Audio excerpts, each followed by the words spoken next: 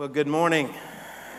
It is good to be back with you this week. I appreciate Pastor Dave filling in for me last week while my family and I were able to get away.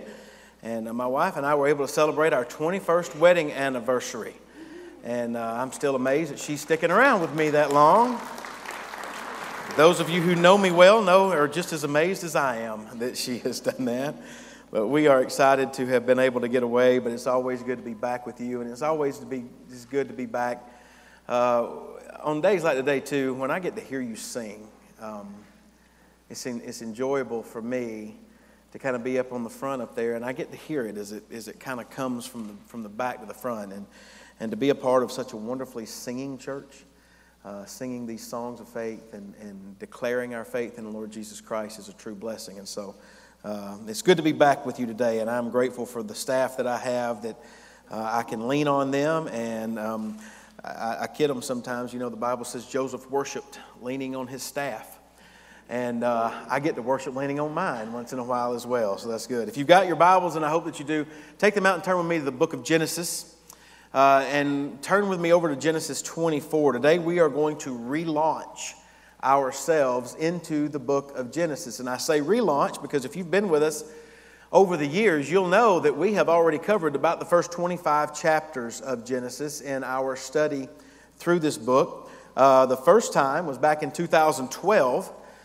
We covered the first 11 chapters of Genesis, looking at the primeval history and also the beginning of civilization that's told to us in those chapters. And then in 2015, we went back and launched ourselves into Genesis again, and we began in chapter 12 and moved through chapter 25, looking at the life of Abraham. And so, incidentally, all of those sermons, all of those are online on our church website, so you can find them there, listen to them, watch them if you choose. But having looked and really studied the first half of Genesis, I felt led of the Lord to take us and pick us up sort of where we left off and to begin moving through the last half of Genesis. And I have entitled this study of Genesis, The Story That Explains Our Stories. The Story That Explains Our Stories. I'll go ahead and say up front, I have no idea how long it's going to take us to get through it. I just don't know. It might be shorter, it might be longer. We'll just have to hang around and see how long it does take us to go through it. But here's what I do believe. I believe that studying God's inerrant word is worthy of our examination, and I also believe that God's people are blessed when we dig into His Word, and so that's my goal. That's really the whole goal that I have for us moving through this text. Now, as I considered how to sort of begin again or to relaunch into this study, I immediately became aware that it would be difficult to just pick up right where we left off without at least going and sort of setting the stage based upon our previous study, particularly of the life of Abraham. And when we looked at the life of Abraham, that study showed us that Abraham was a man of great faith. But his faith was also so intense that it moved him into a life of obedience as well. So his faith was accompanied by obedience. You'll recall that Abraham willingly packed up everything that he owned and moved away from everything he had ever known to a land that God would show him when he was 75 years old. 75 years old. All because he believed God's promise to him that He would give him a land. You'll also remember that Abraham held on to not only the promise that God would give him a land, but that God would give him offspring. And the interesting thing about that is that he said He would give him offspring more numerous than the stars of the sky or the sand on the seashore. Even though both he and his wife Sarah were old when God made that promise, and even though it lasted many years after the promise before the child was ever born. You'll also recall that when that child was born, Isaac, it wasn't too long after that God told Abraham to take him up onto Mount Moriah, where he would slay him in an elaborate sacrifice simply because God had told him to do that. Now, when you begin to consider these highlights of Abraham's life, what you really begin to come to understand is that the character study that we learned about with Abraham was one that taught us about what it meant to trust in God, but not only what it meant to trust in God, but to obey God because of that faith. But that realization doesn't mean that Abraham was without his faults. No. Though he was a man of faith, he was also a sinner. You'll remember that he lied about the true identity of his wife, Sarah, not once, but twice. The first time to Pharaoh of Egypt, the second time to Abimelech, the king of Gerar. He did all that in order to make things good for himself and to sort of save his own neck, we might say. We also remember that even though he believed God's promises to him, particularly as it pertained to offspring, Abraham became impatient with God's timing. And that led him to actually father a child by Sarah's handmaid named Hagar. And that child was named Ishmael. But Ishmael was not the plan, he was not the promise that God had given him. And what we wind up finding out is that Abraham's actions carried heavy penalties, felt not only by him and by his family, but the consequences of which we still feel even today in our world. So while on the one hand, the book of Genesis paints for us a picture of Abraham's faith coupled with Abraham's obedience, it does not hide from us the ugly nature of Abraham's sin and his selfishness, nor does it hide from us the heartache that resulted from those. And what that tells us is that though Abraham casts a long shadow across biblical and secular history, his story is not the story of the Bible. Abraham's story is not the story of the Bible. That actually will become evident to us this morning as we read and remind ourselves that Abraham dies. But before he dies, he passes off the baton to his son Isaac, who we will read in subsequent passages, ultimately passes on the baton to his son Jacob. And as we understand this, what we recognize is that in each of their stories, while we examine their lives and while we conclude from them things that we can and extrapolate from the stories, think ways of application to our own lives, our ultimate attention will be drawn to God. Our ultimate attention will be drawn to the God of heaven and earth who created all things, the God who is faithful to his promises, the God whose sovereignty demands and dictates a response from us of faith and obedience, just as it dictated that of Abraham. So therefore, this story will ultimately help us make sense of our stories. And so to help set ourselves to relaunch into this book of Genesis, I want to go back and read about how before Abraham died, he arranged for Isaac, his son, to have a wife. And we'll read about that in chapter 24, verses 1 through 9. And then I want us to flip over to chapter 25 and to read about what happened in Abraham's final years from verses 5 through 11. And hopefully this review will help orient us as we continue our journey through Genesis. So let's begin there in chapter 24, beginning in verse 1. Hear the word of God this morning. Now Abraham was old, well advanced in age, and the Lord had blessed Abraham in all things. So Abraham said to the oldest servant of his house, who ruled over all that he had, "Please put your hand under my thigh, and I will make you swear by the Lord, the God of heaven and the God of the earth, that you will not take a wife from my son from the daughters of the Canaanites among whom I dwell. But you shall go to my country and to my family and take a wife from my son Isaac." And the servant said to him, "Perhaps the woman will not be willing to follow me to this land. Must I take your son back to the land from which you came?" But Abraham said to him, "Beware that you do not take my son back there. The Lord God of heaven, who took me from my father's house and from the land of my family, and who spoke to me and swore to me, saying, 'To your descendants I give this land,' he will send his angel before you, and you shall take a wife for my son from there. And if the woman is not willing to follow you, then you will be released from this oath. Only do not take my son back there." So the servant put his hand under the thigh of Abraham his master and swore to him concerning this matter. Now turn with me to chapter 25. Pick up in verse 5. "And Abraham gave all that he had to Isaac. But Abraham gave gifts to the sons of the concubines which Abraham had. And while he was still living, he sent them eastward away from Isaac his son to the country of the east. This is the sum of the years of Abraham's life which he lived, 175 years.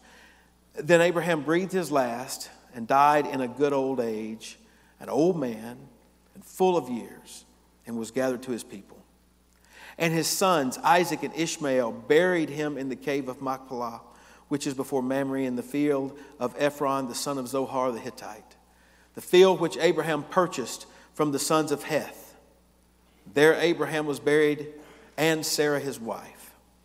And it came to pass after the death of Abraham that God blessed his son Isaac. And Isaac dwelt at Beer Lahai Roi. Brothers and sisters, this is the word of God for the people of God. Let's pray together. Father, we thank you for your goodness to us. Thank you for bringing us here on this day to be able to open your word, to study it, to be able to allow your Holy Spirit to speak to us through it. Now, I pray that would happen today, and I pray that our hearts would be in tune with you, that our ears would be open, that you would speak, and that we would listen, and that we would follow through in obedience. I pray this in the name of Christ and for his sake. Amen. So we began in chapter 24 this morning, in this light review and the setup for us as we continue our study through this book. And it began with this quest for Abraham to find a suitable wife for his son. Now, you should know that by this point, Sarah, Isaac's mother, and Abraham's wife is dead. And according to chapter 23, Sarah was 127 years old when she died. So if we do some math and take what we know about Isaac's birth, that he was born when Sarah was 90, and she died when she was 127, then when we get to chapter 24, we realize that Isaac is about 37 years old, somewhere in that range. And really, Sarah's passing probably served as a wake-up call for Abraham to the fact that Isaac was growing older, and yet Isaac still did not have a wife. Isaac still did not have an heir of his own. The promise was not simply that Abraham would have the son, Isaac, but that Isaac would have an heir as well, and that God's promise and his blessing would continue. And so many believe that Sarah's passing probably served as a wake-up call to let Abraham know that it was past time for Isaac to have a bride. So he called in his oldest and his most trusted servant to go and to find a bride for his son. And in that culture, marriages were different than they are today. Folks didn't just go and stay together and see if they could work it out and live together until they could figure out if this was going to work. That's not how marriages went together at that point. At that particular point in time, marriages were arranged by the mothers and the fathers. And in this particular instance, Abraham was arranging the marriage of his son to a woman, and he was ceding that authority over to his servant. And he tells his servant, I want you to go back to Mesopotamia. I want you to go back to Ur, the land of the Chaldeans, where I'm from. I want you to go back to the place that I left so many years ago, because that's where my family still is. And there I want you to go and find a wife for my son. Now, if you can just imagine that you were that servant, and you were standing in Abraham's tent when Abraham gave that directive, I can only imagine that there would be a few questions that would run into your mind, a few questions that I would have if that had been me. A few questions that I even think that our text brings out for us. I mean, think about it. How was the servant supposed to go and find a suitable wife for Abraham's son? What were the criteria that he needed to look for? How would he know when he found her? And if he did find her, how was he supposed to convince her to leave her home and to come with him to meet some boy that she'd never met before? And what would her family think? And would they even let their daughter go with them? Now, you may even be able to think of some other questions that would have come to your mind, but I think these at bare minimum would have come forward at the beginning. And I want you to know, Abraham didn't have all the answers to all these questions. Nevertheless, what he did have was faith. He had faith in the fact that God would work behind the scenes to accomplish his will. And the certainty of his faith is expressed to us by what we read there in verse 7. Notice again what the Bible says there in chapter 24, verse 7. The Lord God of heaven, Abraham says, who took me from my father's house and from the land of my family, and who spoke to me and swore to me, saying, to your descendants I give this land. Listen, He will send His angel before you. And you shall take a wife for my son from there. Did you notice? Did you notice how Abraham states very definitively, I don't have answers to all your questions. This is what I know. God will send an angel before you. He will make the doors open for you. He will do what He's promised that He will do. God will take care of that. This is what some have described as the simple reliance on the providence of God. Ultimately, Abraham simply believed that God's unseen hand would do all that was necessary to lead his servant to the bride that God chose for Isaac. That's why I say that the main character in this story is not Abraham. The main character in this story is not Isaac. The main character in this narrative is God. And that narrative reveals something about God to us. It's the first point that I want you to note on your outline this morning. The first point that I want you to see is this. When faced with questions for which we have no answers, the unseen hand of God can be relied upon to accomplish what He has promised. When faced with questions for which we have no answers, the unseen hand of God can be relied upon to accomplish what He has promised. Brothers and sisters, though we may often be baffled and confounded and perplexed and mystified by our circumstances and what the future may hold for us, God is not. He is neither baffled, confounded, mystified, or perplexed. And that's why we have to learn to trust God. That is what faith is all about. Faith is about a dependence upon the unseen hand of God who will accomplish what He has promised that He would accomplish. Abraham understood this, and at this point in his life, he was willing to stake everything he had on God's ability to bring His will to pass. And that's really what the remainder of chapter 24 goes on to reveal. I would encourage you to go back and read that. It is an interesting narrative that explains exactly how the providence of God came together to bring Abraham's great niece named Rebekah to the exact spot at the exact time when his servant was there to draw water from the well to feed his camels. It's an amazing story that reveals exactly what the unseen hand of God can do and what He does do. God divinely intersected their paths, and we also read in chapter 24 how He worked behind the scenes to bring Rebekah, Isaac's perfectly suited wife, to him. And how this story really informs us and explains our own personal stories is this. You may be sitting in a place right now where you don't have all the answers to the questions that you have. People may be asking you things or wanting to know from you certain things, and you don't have the answers. And you may not even be able to answer your own questions. But I want you to know, based upon what the Bible reveals to us, you can trust in God. And you can trust in His ability to accomplish and to fulfill every promise that He has ever made. Listen, if He can speak and the world come from nothing into existence, if He has the power to breathe the breath of life into our bodies, if His knowledge is so vast and so great that, as Jesus says in the New Testament, that a sparrow cannot fall from the sky, that He does not know it, then brothers and sisters, He can be trusted to take care of you. And He can be trusted to take care of me and to keep His promises to us. Now, the fact that God is a promise-keeping God is revealed to us in our text in another way. We read over in chapter 25 about Abraham's death. That was in verses 7 through 11. But what I want to draw your attention to is the fact that in the paragraph prior to that and in the paragraph after that death announcement, we have really two genealogical sections. The first verses of chapter 25 relate to us the fact that after Sarah died, Abraham married another woman. Her name was Keturah. And after marrying Keturah, he had 5 sons with her, and 6 sons with her. And then also the text lists 7 grandsons that Abraham had. And so that's really there in the first 4 verses of chapter 25. And then if you look down in verses 12 through 18, what you read there is all of the genealogical section regarding Ishmael's sons. Ishmael wound up having 12 sons of his own. They were princes. And so these sections tell us about that. And I believe that the writer included them there on purpose. I think He included the text saying that Abraham had other sons by this woman named Keturah, and then also telling us all about Ishmael's sons.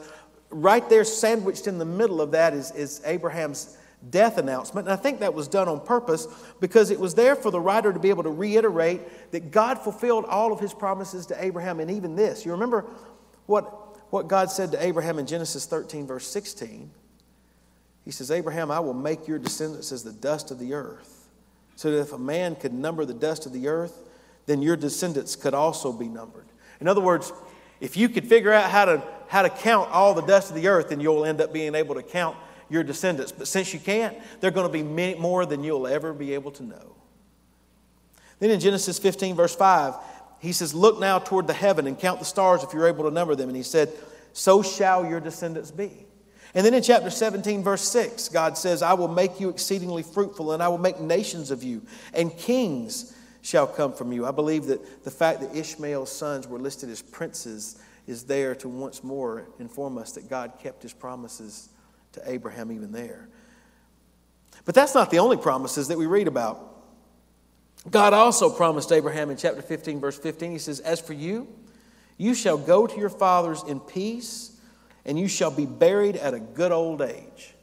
I like that. That's a good promise. You will be buried at a good old age. And then the writer here, who I believe is Moses, picks up in chapter 25 and tells us this. He says in verses 7 and 8, Abraham lived to be 175 years old, and then Abraham breathed his last and died in a good old age.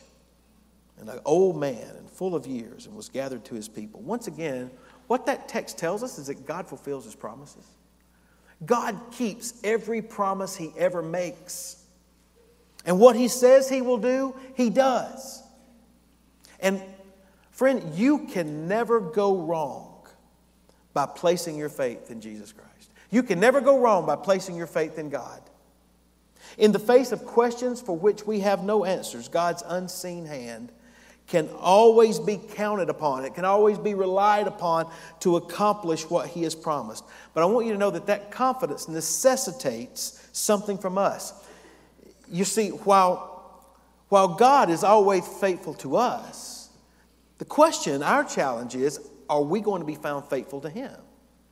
That leads me to the second point that I want you to note on your outline this morning. You see, what this text reveals to us is that our reliance upon the faithfulness of God must result in our resolve to live in conformity to his promises.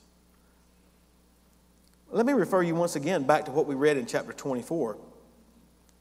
Abraham sent his servant out to find a wife for his son Isaac, but notice that he made his servant swear in verse 3. He says, swear to me that you will not go find a wife among the Canaanites, among these people around whom I dwell. Now that would have been the easy thing to do. He wouldn't have had to travel near as far. There were kings right there in Canaan, so he could have found the king and found one of those beautiful princesses that was a Canaanite princess, and bam, you've got a match made in heaven right there for Isaac.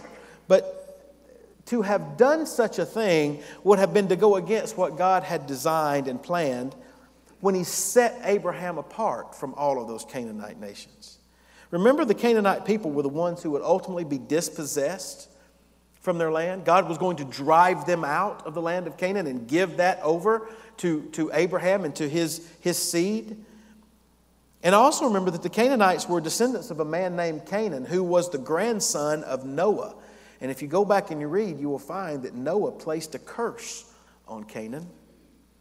And therefore, for Isaac to have married a Canaanite woman would have nullified God's redemptive plan. So that is why Abraham is sent back to Mesopotamia. He's sent back to Ur of the Chaldeans, back to where Abraham was from.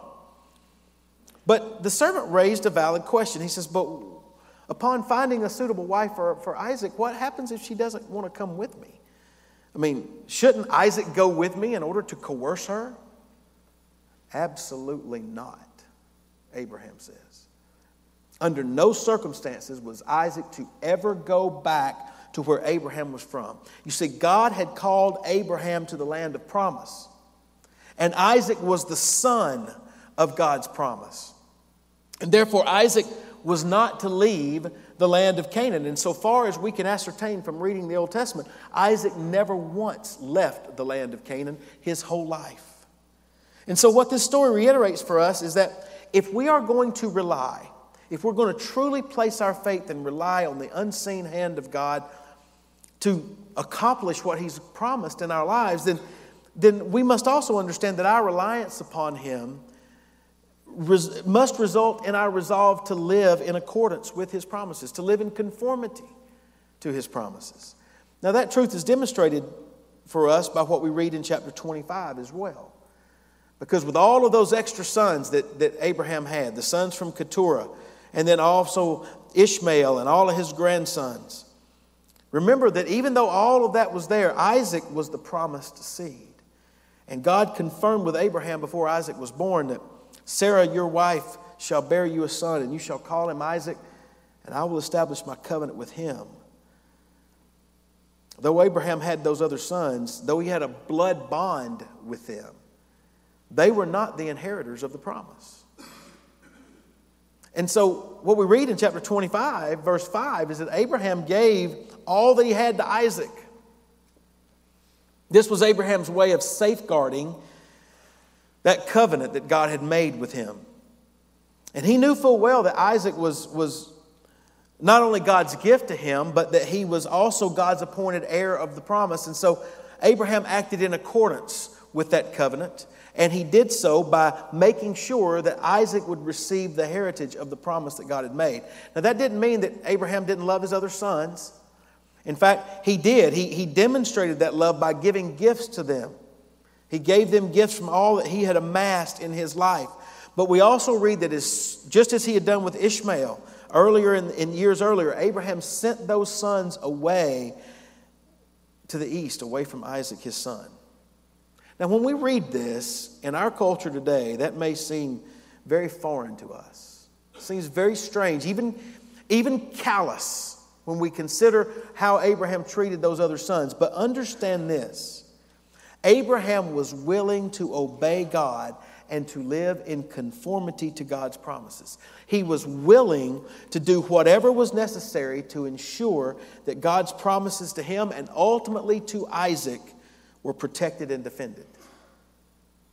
And how this story makes sense of our stories is that it tells us that we must recognize this important fact. God's promises to us are more wonderful and they are greater than anything that we can imagine.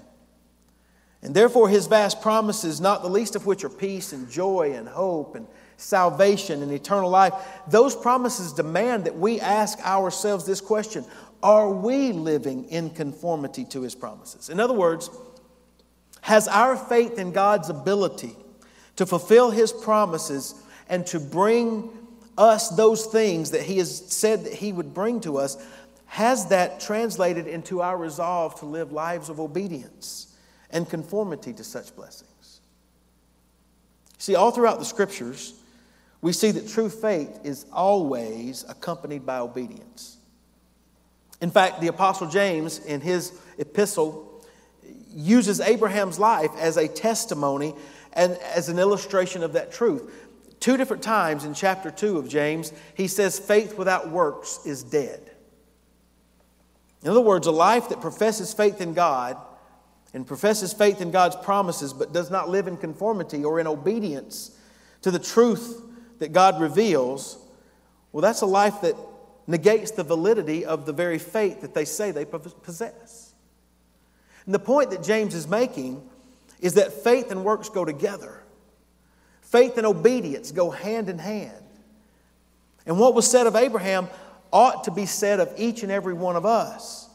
If we say that we rely on God's providence, if we rely on the unseen hand of God to fulfill His promises to us, then we must resolve to live our lives in conformity to those promises. And then listen, the benefit of living that way is demonstrated by the description we're given of Abraham's death. In fact, note the last point on your outline this morning. The third point is this: faith and obedience result in a satisfied life and a hope that reaches beyond this world. Faith and obedience result in a satisfied life and a hope that reaches beyond this world. I want you to notice once more what we read in verse 8. It was after 175 years of life that Abraham breathed his last and died in a good old age, an old man and full of years, and he was gathered to his people. We might say this: Abraham didn't just limp across the finish line. He finished strong. Now, we noted earlier that such a description served to show how God fulfilled his promises to Abraham, that he would live a long time. But when he says that he was full of years, what does that mean? What does it mean when you're full of years? That description is something more than just a quantity of time. It's something that points to the quality of life that is being lived as well. And that's the benefit, I think, of a life that is lived with obedience. It's a well-lived life. Chuck Swindoll states this, that Abraham died with a full smile. He died full of years, full of satisfaction, and full of contentment. I don't know about you, but when my time comes, that's exactly the way that I want to die as well. I hope it can be said of me exactly the same way. See, on the other hand, I don't know if you've known anyone like this. I have. Those, when the end of their life came, they looked back upon it with regret. They looked back upon their life at some of the decisions that they made and choices that they made, and they regretted those decisions. They regretted the outcome of those decisions and the consequences that those decisions brought upon them. And as a result, the prospect of what lay in front of them was fearful to them. I want you to know that it's not the case with Abraham. When death approached him, the Bible says that he died full. He died satisfied. He died content. And he died confident that the same God who had promised and fulfilled every promise he had ever made would fulfill his promises, not just in this life, but in the life to come. Notice also that we read that Abraham was gathered to his people. Contrary to what we might first think, Abraham was not gathered to all of his human ancestors. That's what we would initially think about that. But when Abraham was buried, no, he was buried in a tomb that he had bought for Sarah when she had died, and his bones and Sarah's bones were the only bones in that cave. And so consequently, according to the context, to be gathered to his people didn't mean that Abraham was gathered to his earthly ancestors. Rather, it means that he was gathered to his God-believing ancestors. Kent Hughes has put it this way. He says, Abraham was gathered to the living fellowship of the redeemed. Now, I don't know if Caroline's in here or not, but I've been thinking about this. I think that's what I want put on my tombstone. He was gathered to the fellowship of the redeemed. Abraham knew what was waiting on him. And when he died, he was gathered at a ripe old age, full and satisfied, and he was gathered to his people. He was gathered to the people who had trusted in the same promises that he had trusted in. He was gathered to the people whose faith was in God. Now, if we do a little math, what we will recognize is that if he died at 175 years old, and if he was 75 when he left earth, then he had spent 100 years roaming the earth, waiting for the promises of God to be fulfilled. A full century as a sojourner and as a pilgrim, trusting God. My guess is that Abraham had come to the conclusion that this earth was not his final destination. After 100 years of waiting for all those promises to be fulfilled, my guess is that he had come to recognize that there was something greater beyond this world. In fact, that's what the writer of Hebrews tells us about Abraham in chapter 11, verses 9 through 10. It says, by faith Abraham dwelt in the land of promise as in a foreign country, dwelling in tents. For he waited for the city, which has a foundation, whose builder and maker is God. That was Abraham's hope. That God, who had made such great and grand promises to him in this life, would not only take care of him in this life, but even more so would take care of him in the life that would soon come beyond the grave. And how that story, it helps explain our stories, is that the same hope that Abraham had is offered to you and to me.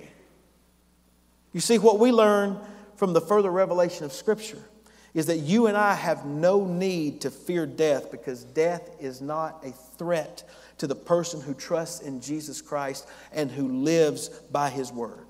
Jesus came to die and to rise again so that you and I, sinners who desperately need to be saved, might be saved through our faith in Him, and that we might be gifted with forgiveness of our sins and given eternal life with the family of the redeemed. So faith and obedience, listen, that results in a satisfied life and a hope that reaches beyond this world to a city whose builder and maker is God. And that then leads me to my sermon in a sentence this morning. My sermon in a sentence is this: God's faithfulness to His promises demands that we live lives of faith and obedience while relying on Him and resting in the hope that He gives. As I stated before, God is the central figure in this passage. And we're going to continue to see that as we make our way through this book. At times, God is front and center, but more often than not, He is quietly working behind the scenes to bring His will to pass. And the truth of the matter is, that's every one of our testimonies as well. I don't know about you, but God has never once come down in physical form and appeared to me. God has never once in a booming voice spoken to me from the heavens and thundered down with what He wanted me to do. Yet God has always spoken to me and led me through His very word that He has left and that He has authored in order to move upon us by His Holy Spirit to bring us and bring our lives into conformity to the promises that He gives. His word is sufficient to reveal everything that we need to know about Him and about how He has accomplished for us our great salvation. And what His word reveals is that God is always faithful. He always delivers on what He promises. Others may lie and deceive us. God never has, and He never will. That's why He commands that you and I must trust in His Son, the one and only way, the one and only truth, and the one and only life. The hope of our salvation rests solely in our trust in the only solution to our problem, the death, burial, and the resurrection of Jesus. If you have never believed on Jesus, then I invite you to do that today. I invite you to trust in Him. I invite you to believe that He is who He says He is and that He is the rewarder of them who diligently seek Him. I ask that you would trust in Him and make Him Lord of your life. If you have trusted in Him, if your claim is that you have placed your faith in Jesus, then the question that you must ask yourself is, are you living a life that conforms to the truth of His word? Our confession is not just that Jesus is our Savior, but that He is also our Lord. And His Lordship demands that we live obedient lives. Just as it was said of Abraham, so it should be with us. You see, one day, like Abraham, each of us are going to breathe our last. It's inevitable. We're all going to face it. And because that's true, and because there is a heaven to gain and a hell to shun, we must recognize that God's faithfulness to His promises demand that we live lives of faith and obedience while relying on Him and resting in the hope that He gives. That is how this story explains our stories. And brothers and sisters, this is the Word of God, and it is for the people of God. Let's pray together this morning.